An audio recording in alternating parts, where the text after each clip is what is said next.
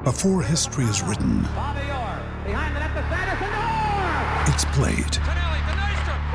Before it's frozen in time, it's fought one shift at a time. Before it's etched in silver, it's carved in ice. What happens next will last forever. The Stanley Cup Final on ABC and ESPN Plus begins Saturday. We took it all. We brought them to our land. An endless night, ember hot and icy cold. The rage of the earth. We made this curse. Carved it in the blood on our backs. We did not see. We could not, but she did. And in the end... What will I become? Senua's Saga. Hellblade 2. Play it now with Game Pass.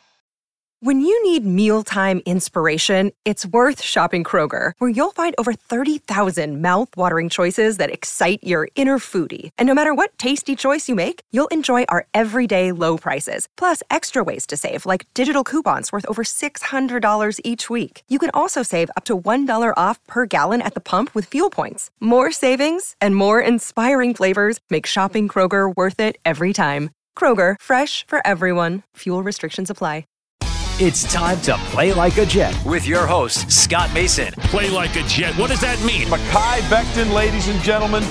Human beings that large should not run as fast as Mekhi Becton did. And if you like people just abusing other humans, the Mekhi Becton tape is for you. Wilson going to the air. Chased out by Daquan Jones. Wilson looking end zone wide open. Touchdown! First NFL touchdown for Zach Wilson. And it goes to Corey Davis. Down the middle, he's got it. Elijah Moore, the 20, the 10, the 5, touchdown. Jones is just caught flat-footed. What an excellent, excellent route. Hill hit immediately when he got the handoff. You know that's the Q-inator. Oh my gosh. Listen, thank you. From the PlayLikeAJet.com digital studio, this is Play Like a Jet. My name is Scott Mason. You can follow me on Twitter at PlayLikeAJet1. And it's time to get to know your foe, Buffalo Bills edition.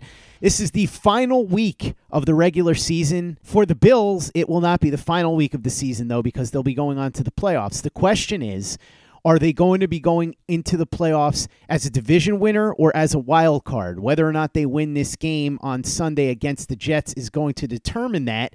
And so to talk about the Bills and what the Jets are up against, especially what Zach Wilson's going to be facing, we bring in our old friend Drew Gear and, of course, his sidekick, Robin to his Batman, however you want to put it. I don't know, because he doesn't talk a lot on the show. He's mostly the producer, but when he does talk, he's got those great one-liners. He saves them up. He saves up his best material and then just interjects them every once in a while. That, of course, is Chris Kruger. So Drew Gear, Chris Kruger of the Rockpile Report podcast, which, by the way, you can hear me on every week. They do an AFC East roundup, and I represent the Jets. It's been an interesting year to be doing that. So Drew and Chris, thanks for coming on and talking a little Jets Bills with me. Anytime. No, your listeners need to understand that Chris, he has one-liners for days. They're mostly just insults towards me. Like it I don't know. We are playing the Jets last week of the season, so I am fearful that we will give up a 65-yard onside kick. Folks, no, I have never seen a play. We talked about it in our preview show this week. I've never seen a football play. I'm the hyperbolic one. I'm the one out of our group who throws wicker furniture and who is, I mean, Chris has a whole plethora of gifts made of me and my overreactions to football. And yet Chris was the one who was beside himself on that play. I'm sure you remember it was 2015. It was 2016, last game of the year. The Jets kick the ball off and it rolls into the end zone. And for some reason, our player just doesn't pick it up. I think it was Mike Gillisley. And the Jets jump on it. And like everyone in the room is just dumbfounded. Like, what did we just watch? How did that guy get out there as a returner and not know that that's a live ball? And usually, again, that I'd be the person to peel the paint off the walls, and it was Chris, and I'll never forget that. It's one of my favorite Jets memories of all time. It's probably got to be up there with having Joe Blewett drive all the way up to Buffalo to watch the Jets get into the playoffs in 2015, only for the Bills to spoil the party. I'm sure you guys are hoping that the Jets don't return the favor on Sunday, because even though they can't knock the Bills out of the playoffs, they can make it so that the Bills are not division winners, and that honor, of course, instead would go to the New England Patriots. And the first thing I wanted to ask you guys about is the running game, because the Bills had a really nice day against the Jets last time, but going into the game, we talked about how the Bills had a subpar running game. Yet, ever since that Jets game, Devin Singletary seems to have figured out that he's a number one back and he's capable of putting up those types of numbers. All of a sudden, he's averaging 4.6 yards per carry. He's got 6 touchdowns. I don't think he's going to reach 1,000 yards because it would require over 200 yards rushing, but he's going to get relatively close if he has a big day on Sunday against the Jets. What happened there? How did the running game come alive all of a sudden? Well, so it's interesting because it's a day where you look at the Atlanta Falcons and you say, okay, we should be able to throw the ball all over these guys because their cornerbacks are good, but the linebackers aren't great in coverage. The safeties are kind of suspect. We should be able to execute a downfield passing offense. Everything's going to be fine. And instead, it went painfully the opposite direction. Josh Allen was trying to howitzer balls through people a couple times. We had 4 drops in the opening 2 series. And you could see receivers walking off the field shaking their hands. Just like, Jesus, man, take a step off because it's cold out here. That thing is like a rock. He only threw for 120 yards in the game. And I think they very quickly, after after a couple punts and drives that didn't go anywhere, they said, okay, we have to have the run. And they kind of had like a big powwow on the sideline, and then they all took the field, and you saw it start with their left tackle. I mean, Devin Singletary, I don't want to take anything away from him. He ran really, really hard. It's maybe the hardest I've seen him run in his career here in Buffalo. He really took advantage of like, hey, there's no other running back out here to threaten you. We're not going to give Moss a ton of carries. Whoever's the hot hand, we're going to ride you. He was running with he's always had good contact balance, but he's never had power. And yet now you go back to the New England game, and now you look at this Falcons game, you see him running and breaking tackles. I believe he finished, Chris, don't quote me, but it was like 120 total yards rushing. I think he had 23 carries, 115 yards. Okay. 102 of those came after contact. That's the story of this. The whole game was a small running back that already has elite contact balance, because his yards after contact numbers have always been good, but he really leaned on the Falcons in that regard. And their tackling wasn't great to begin with. So you know what I mean? It's like, it's like throwing a match on the gasoline. You have a bad situation with a team that doesn't tackle well, and you have this running back who's all of a sudden figured out how to run with a little power, and he was already kind of elusive and shifty. It was a recipe for disaster for the Falcons, and it keyed the strongest rushing day we've had all season, and maybe even better than some of the days we had last season in that regard.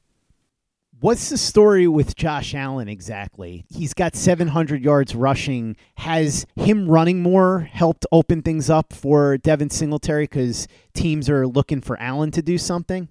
I don't even think it's a matter of that. Allen doesn't run very infrequently. Correct me if I'm wrong, Chris, but very infrequently is there a designed run play called for Josh Allen outside of the red zone. In the red zone, they've been known to dial them up, and over the last month until the last 2 weeks, those didn't get executed well. But they tend not to dial up directly called runs for Josh Allen. Instead, what you see is Allen drops back to pass, buys time, buys time, and if nobody's open, his offensive linemen have been trained to say, okay, when I run out of work, there's a timer in my head, and when it goes off, I'm going to the second level because I already know Josh is taking off. And so you get plays where it's 3rd and 3, perfect example against the Falcons, 3rd and 3. We're at about midfield. They could conceivably stop us here for a punt. Allen drops back to pass. There's nobody open. He's in the pocket for about 3.5 seconds. Well, while he's doing this, Spencer Brown has come over, helped Darrell Williams clean out the defensive tackle from the Falcons. So now he's just standing there looking, waiting. He's pivoting on the balls of his feet. And then it's almost like, again, he doesn't have to look at Allen. He just knows, okay, it's time. Allen out of time. So he runs downfield and he knows he's about to take off and starts blocking at the second level. He lays not one, but two blocks and springs a 14-yard gain on 3rd and 3 that keeps the drive alive and ultimately ends in a touchdown. And that's really the backbreaker for the day, because you know the Falcons aren't coming back now at this point.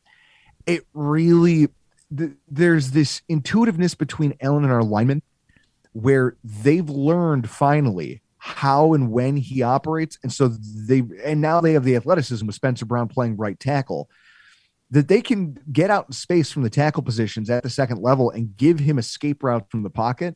So Allen doesn't care. We're not going to call a lot of designed runs to try to take pressure off anybody. Where it's going to kill you is that if your secondary does hold up, but your front seven doesn't get home, that's where you get into trouble, because this line is so adept at just getting out into space, creating lanes for him. And when he's in the open field, he's a Clydesdale.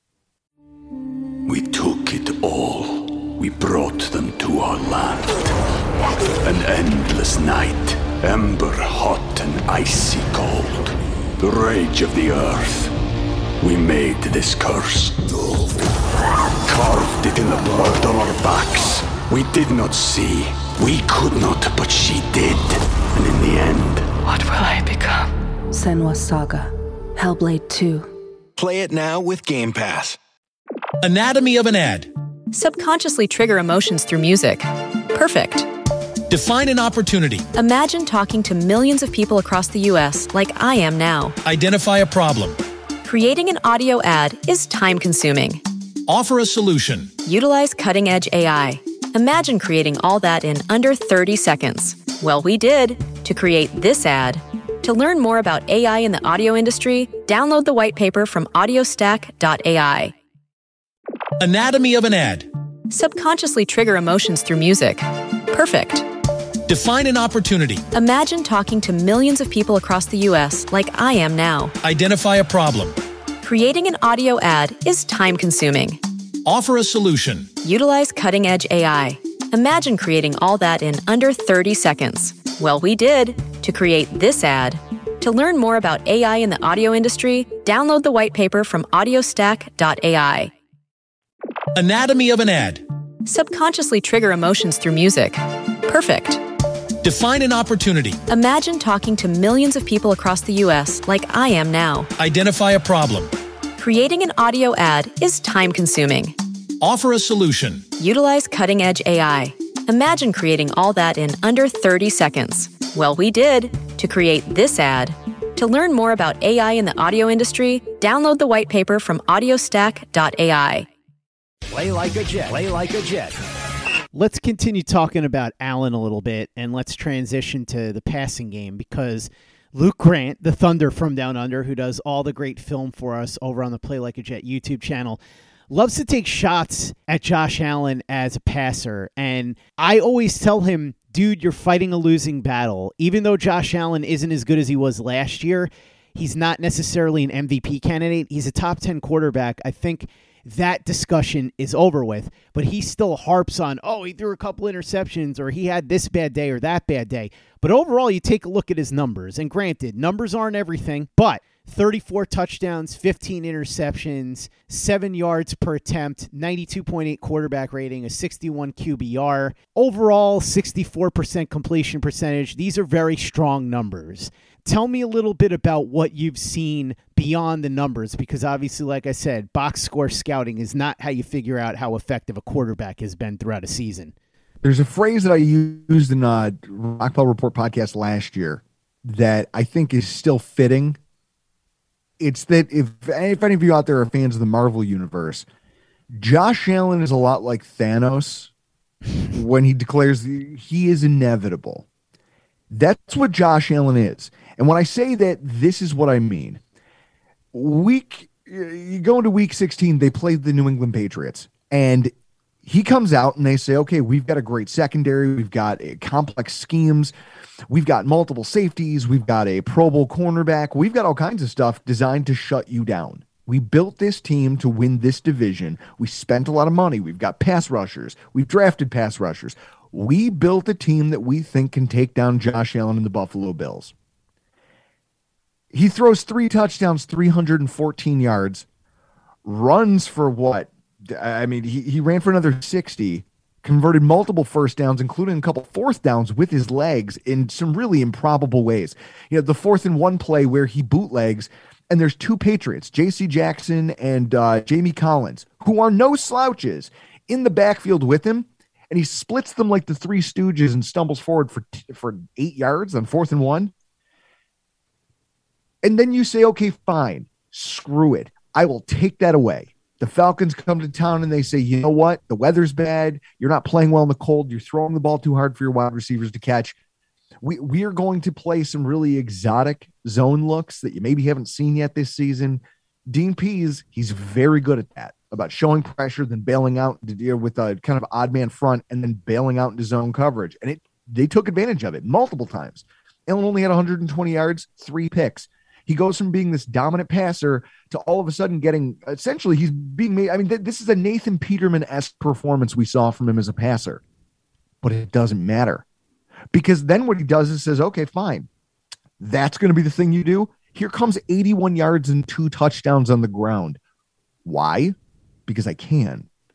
Because if you try to stop me here, I'll take this. And it wasn't always that way this season. But it seems like throughout the course of a season, he finds his way to this level of play at the end of a year. You know, he wasn't as elite as everyone wants to remember him as being in 2020 until the last 6 weeks of football. That's when he really turned it on for everybody. And you got to see that he was just scorching teams. He was burning everybody to the ground. The same is starting to happen just a little bit later. You know, now that he's got new schemes to contend with, teams are playing a lot of too high shell defenses to take away all of our deep passing. So he's having to chunk his way down the field. But that Patriots win, he said, fine, I'm no longer looking for the home run throw. Just give me checkdowns that can help me set up those highlight reel throws. He's become inevitable. He's an inevitable winner now. And that's a terrifying prospect for anybody who has to play us. Because it doesn't matter what style of defense you try to play. It doesn't matter what your game plan is. His raw physical talent, both as a runner and as a passer, and his kind of uncanny ability to navigate muddy pockets and buy time, he puts so much pressure on defensive players and coordinators. It's not scheme driven like it is with the Rams, where they just have this scheme that stresses your defense, and eventually things crack and crumble and they find ways to score points. Josh Allen, just on his own with his physical talents, is that pressure. Right. So it's been a hell of a thing to watch as someone who didn't like him coming out in the draft. But I got to tell you, he's the backbone of the team. When people go, okay, how do you stop Josh Allen? You, me, and about, I don't know, Chris, 7, 8, 9, 10 different defensive coordinators making millions of dollars a year, they'd also like to know. Because I don't have any answers, and neither do they. One thing that helps make Josh Allen inevitable, as you said, though, is the fact that he's got a variety of different weapons to throw to in the passing game. And this is why it's so important that Devin Singletary started to run well, because it gives the Bills offense a lot more balance, which they really are going to need when they get into the playoffs. We all know how good Stefon Diggs is. There's no mystery there, one of the best receivers in the NFL. But they brought in Emmanuel Sanders this year, who has been pretty good. He's got 4 touchdowns on the season, 42 catches for 626 yards. You take a look at Cole Beasley, another old reliable, 78 catches, 662 yards, and a touchdown. And then you look at Dawson Knox and Gabe Davis.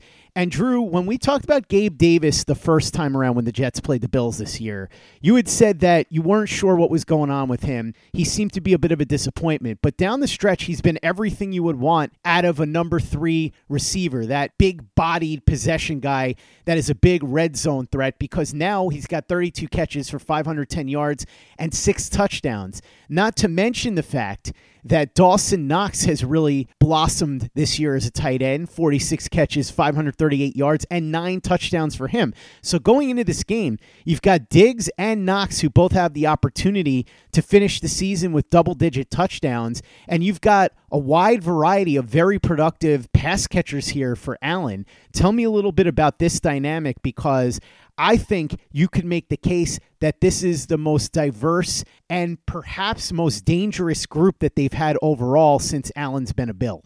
Oh, for sure. And I think the big takeaway here, and it's something that I've kind of come to terms with on my own, and Bills fans are still kind of struggling to wrap our heads around, but the NFL season's a long one. And the best teams seem to be the teams that, you know, they don't get married to one concept of who they are. They evolve over the course of a season. And you've seen this evolution take place with the Buffalo Bills, where early on in the year, Emmanuel Sanders was looked to as our wide receiver number 2, and he was scoring early and often because people didn't know that he was going to be such an integral part of the passing attack. He kind of took over some of Beasley's targets. And he was doing some of the things that Diggs used to do for us. He was the chain mover. He was all these different things. Well, then he's been a little banged up here. Knee injuries, just age, back injury. So he's been less and less productive as the season's worn on. And in games like that Jacksonville game, what you saw was a Bills attack that just looked kind of toothless. People realized, hey, if we can double cover and rough up Stephon Diggs, Beasley's not big enough to be physically competitive. Let's go out there and punch these guys in the face. They wilt under pressure. And some of the offensive problems we had stem from the offensive line itself. It's hard to orchestrate a downfield passing attack when they're playing single high safeties. You need time, and you need time for your wide receivers for your passer to work, and you need time for your wide receivers to get open against these different coverages. Part of the problem is their offensive line this year might be the worst version of the Bills' offensive line I've seen since 2018, when we were the second cheapest line in the offense in the NFL. We spent the second least amount of money. It was bad. $12 million. I used to joke. I was like, Taylor Lewan makes more than our whole offensive line does, which is pathetic. And the results spoke to that. Well, this passing attack that they needed to be when teams started playing those high safety looks and doing different things to take away the deep crosses and the deep curls that Allen was thriving on last year, there was real growing pains. And I think what else happened is that some of these guys got marginalized a little bit. The Gabe Davises, Dawson Knox was having this surge out of the gate. People said, yes, finally, this is the Dawson Knox that we thought we were getting in the draft. Well, Gabe Davis scored 7 touchdowns for you as a rookie last year, and he had 13 catches going into week 8. He was completely marginalized in this offense because they had so many mouths to feed. And Gabe Davis really thrives in that deeper half of the field where he can use his size to his advantage. He can use his speed and his route running to get on smaller players. He's 6'4", 220 pounds. Well, when your offensive line can't block, you can't orchestrate that. So he didn't really have a place at the beginning of this season. And you saw our offense really as more war of attrition on our offensive line and them shuffling people around, trying to figure out who was good, who wasn't. Now we've reached a place where we kind of know who our best starting 5 are. We've got a rookie playing right tackle. We've got our veteran right tackle that we just resigned in the offseason, now playing guard. We've got our veteran center who's playing he's kind of gotten better as better guard play has been introduced around him. And the trickle-down effect of this is that now that we've figured out these guard spots, Deion Dawkins is a Pro Bowler. All of a sudden, we have a right tackle playing at a high level. You're seeing this offense start to click. And when that happens, that's when the tertiary weapons come into play. Now, everyone knows Stephon Diggs is dangerous, but the Patriots had no idea that Isaiah McKenzie was going to beat them like a drum for 120 yards and a touchdown. I think he had 9 first downs in that game. The Panthers, they would have had no way of knowing that we had all kinds of plays schemed up for Gabe Davis that we've never gotten to run before. Like one where they faked, it was a great play because Gabe Davis is our best run blocking wide receiver. They faked the handoff, and off play action, Gabe Davis goes to the line and engages, starts blocking. So Stephon Gilmore, former Buffalo Bill, doesn't cover him. Because he's like, okay, that guy's blocking, starts to drift over into the flat, and all of a sudden Gabe Davis breaks off and just sprints up the hash, up the seam, wide open in the end zone for a touchdown from like 28 yards out from the end zone. You couldn't do that stuff because our line was so bad, but as that solidified, now all of the weapons are being put to Josh Allen's disposal, and you're really starting to see what he can do with that. I got to tell you, it couldn't come at a better time. Tell me a little bit about the defense, Drew, because something that I saw that was very interesting to me, and it might tell you something about the analytics on this because I'm not a huge fan of a lot of these stats, but pass rush win rate. The Bills are number 5 in the NFL, and yet there isn't a player on the team with more than 5 sacks. They don't have anybody that's really standing out. Gregory Rousseau was a house of fire early on, the rookie out of Miami, but he cooled off a lot. Mario Addison leads the team in sacks. So it's just interesting that they're getting so much pressure apparently, but not getting home and getting the sacks. And then you take a look at the secondary and the coverage units. They're missing their best player. Tre'Davious White is a top 5 cornerback in the NFL when he's healthy, as far as I'm concerned. I've often said I think you can make a case when Stephon Gilmore was here before he got hurt and he got whittled down that the AFC East had the 3 best cornerbacks in the league with Gilmore, Tre'Davious White, and Xavier Howard. Regardless, even without him, that Bills secondary seems to have held up at least okay, and the run defense hasn't been amazing, but again, if we're talking about win rate, they're 17th in run-stop win rate, which is right around the middle of the pack. So this Bills defense isn't necessarily elite, but they seem to be at least doing a reasonably good job this season. Tell me a little bit more about what's inside the numbers. Here's what goes on with this defense. I mean, to your point, we don't have a Myles Garrett. There's no star pass rusher, and there's no Bosa who's going to come in here and be the focal point of your defensive line. But that almost works to our advantage to a certain degree. Like you look at this game against Atlanta, our defensive line ate their offensive line for lunch, and you talked about Greg Rousseau cooling off. Rousseau was our highest rated defensive lineman. 3 solo tackles, 3 pressures, a sack, a tackle for loss, and a strip sack that set up a touchdown. What it is that he's been steady, but he's a rookie, and he was regarded. There's a reason Jalen Phillips and a couple other defensive ends were taken ahead of him in the draft. It's that there was this belief that he was going to be, I guess the first way I can say this is the philosophy of the Buffalo Bills has always been. You see it with Tremaine Edmonds, with Josh Allen, with guys like Gabe Davis, who was a 4th-round draft pick, and people had questions over whether or not he could run routes.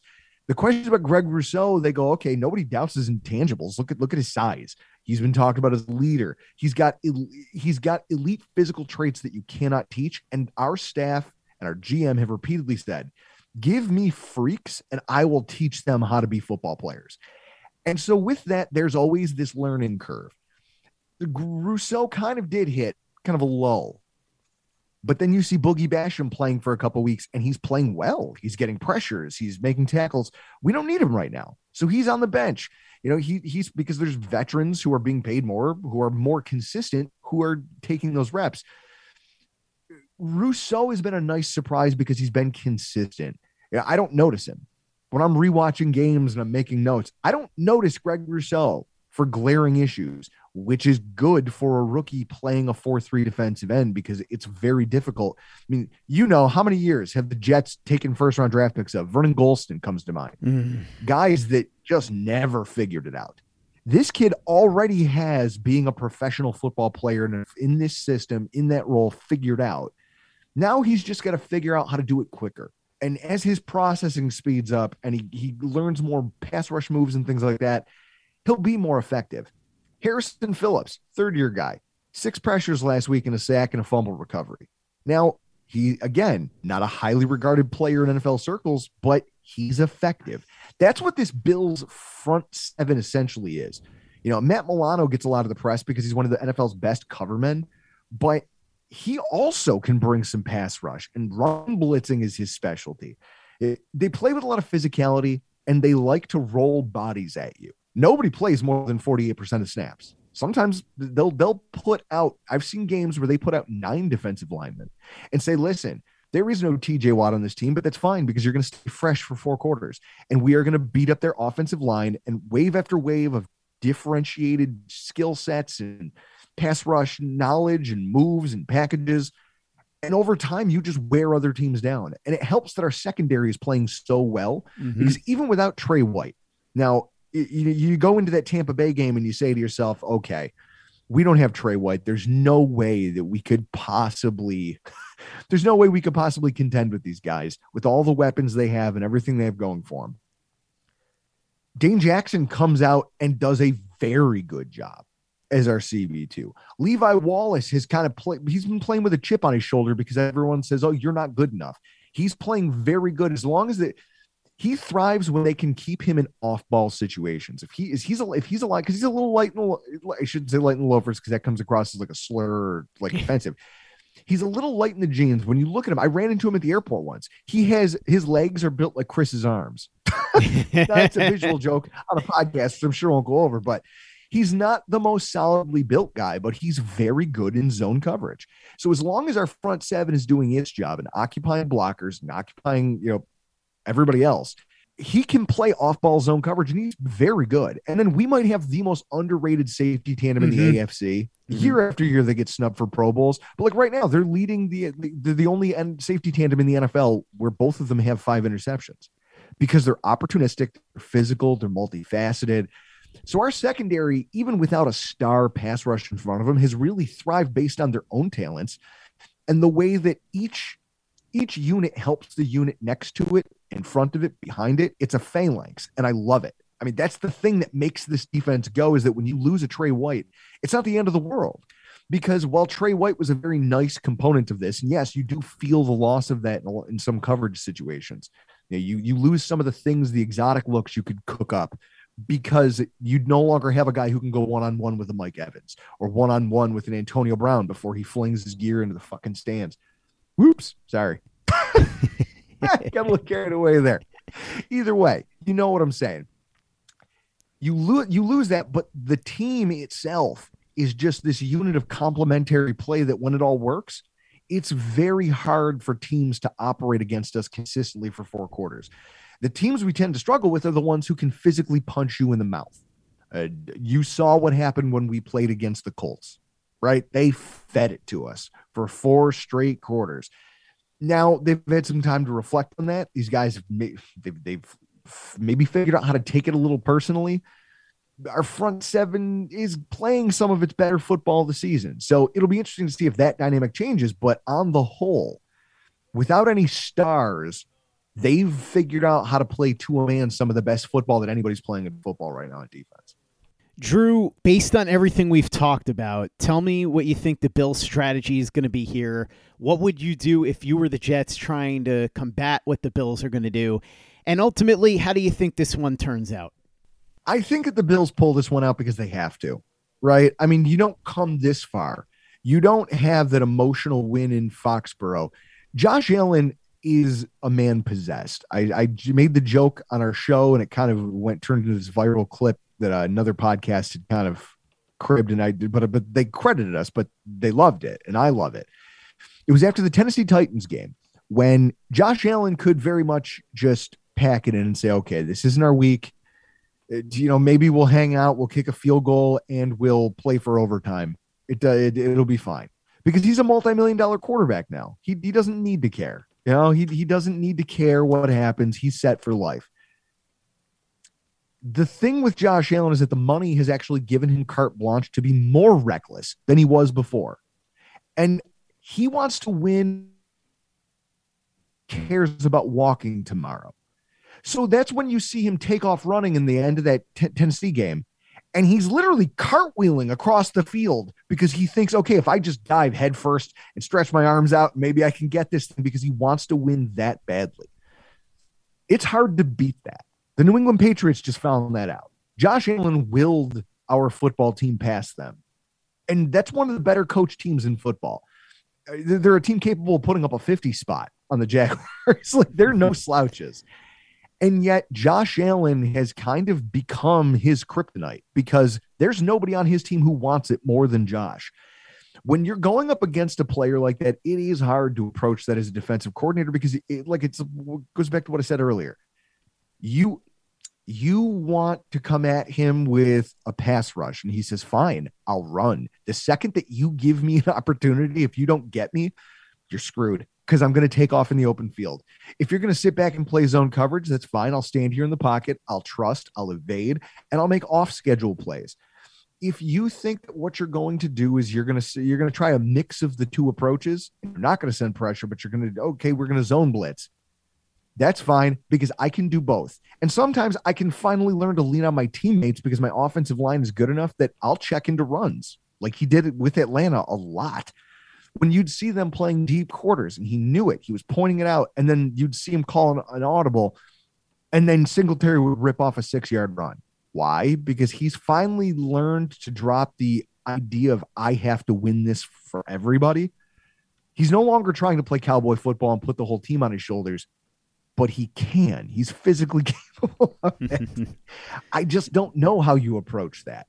I think that you could try a mixed approach. I think if you're the Jets, your best bet is just to load up and come after him, because you don't have the talent in your secondary to sit back there and wait. You know, if you wait for Diggs and Gabe Davis and Dawson Knox to come at you and hope you can cover them, it's not going to go well. I think the best bet's to load the line, send a lot of pressure, and try to keep them guessing as to where it's coming from. But even that, you're going to be hard pressed to pull it off, brother. Drew Gear, Chris Kruger, the Rock Pile Report boys. Thanks for coming on and breaking down the Bills with me. It was mostly Drew, but Chris did jump in with one of his trademark one-liners at one point, so we knew he was there. Really appreciate you guys dropping by.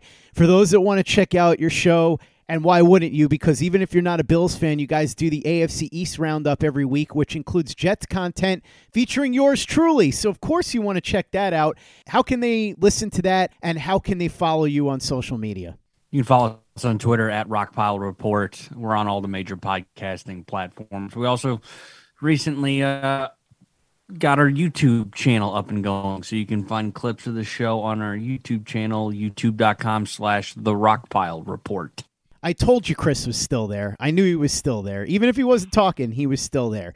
Check out everything they're doing over at the Rockpile Report. Check out everything we're doing at PlayLikeAJet.com and the Play Like a Jet YouTube channel. Like I said, the Thunder from Down Under, Luke Grant, is going to have a great film breakdown of Zach Wilson up on our YouTube channel. Watch all our videos. Subscribe if you haven't already. Check out our store at teepublic.com. That's teepublic.com. We've got the Zach Wilson, Zach Says Go Long shirt, the Zach the Ripper shirt, the John Franklin Myers, Quinnen Williams, Bless You, Thank You shirt, the Play Like a Jet logo shirt, mugs, hoodies. It's all there right now. teepublic.com. That's teepublic.com. And make sure you give us a 5-star review for the podcast on iTunes if you haven't done that already. Easy way to help out the show if you like what we're doing. Doesn't take you much time, doesn't cost you any money, but it goes a long way to help us out. So if you go ahead and do that for us, we'll be quite grateful. And for the latest and greatest in New York Jets podcasts and content, you know where to go. That's Play Like a Jet Digital and PlayLikeAJet.com. Anatomy of an ad. Subconsciously trigger emotions through music. Perfect. Define an opportunity. Imagine talking to millions of people across the U.S. like I am now. Identify a problem. Creating an audio ad is time-consuming. Offer a solution. Utilize cutting-edge AI. Imagine creating all that in under 30 seconds. Well, we did to create this ad. To learn more about AI in the audio industry, download the white paper from audiostack.ai. Anatomy of an ad. Subconsciously trigger emotions through music. Perfect. Define an opportunity. Imagine talking to millions of people across the U.S. like I am now. Identify a problem. Creating an audio ad is time-consuming. Offer a solution. Utilize cutting-edge AI. Imagine creating all that in under 30 seconds. Well, we did to create this ad. To learn more about AI in the audio industry, download the white paper from audiostack.ai. Anatomy of an ad. Subconsciously trigger emotions through music. Perfect. Define an opportunity. Imagine talking to millions of people across the U.S. like I am now. Identify a problem. Creating an audio ad is time-consuming. Offer a solution. Utilize cutting-edge AI. Imagine creating all that in under 30 seconds. Well, we did to create this ad. To learn more about AI in the audio industry, download the white paper from audiostack.ai. Anatomy of an ad. Subconsciously trigger emotions through music. Perfect. Define an opportunity. Imagine talking to millions of people across the U.S. like I am now. Identify a problem. Creating an audio ad is time-consuming. Offer a solution. Utilize cutting-edge AI. Imagine creating all that in under 30 seconds. Well, we did to create this ad. To learn more about AI in the audio industry, download the white paper from audiostack.ai. Anatomy of an ad. Subconsciously trigger emotions through music. Perfect. Define an opportunity. Imagine talking to millions of people across the U.S. like I am now. Identify a problem. Creating an audio ad is time-consuming. offer a solution. Utilize cutting-edge AI. Imagine creating all that in under 30 seconds. Well, we did to create this ad. To learn more about AI in the audio industry, download the white paper from audiostack.ai.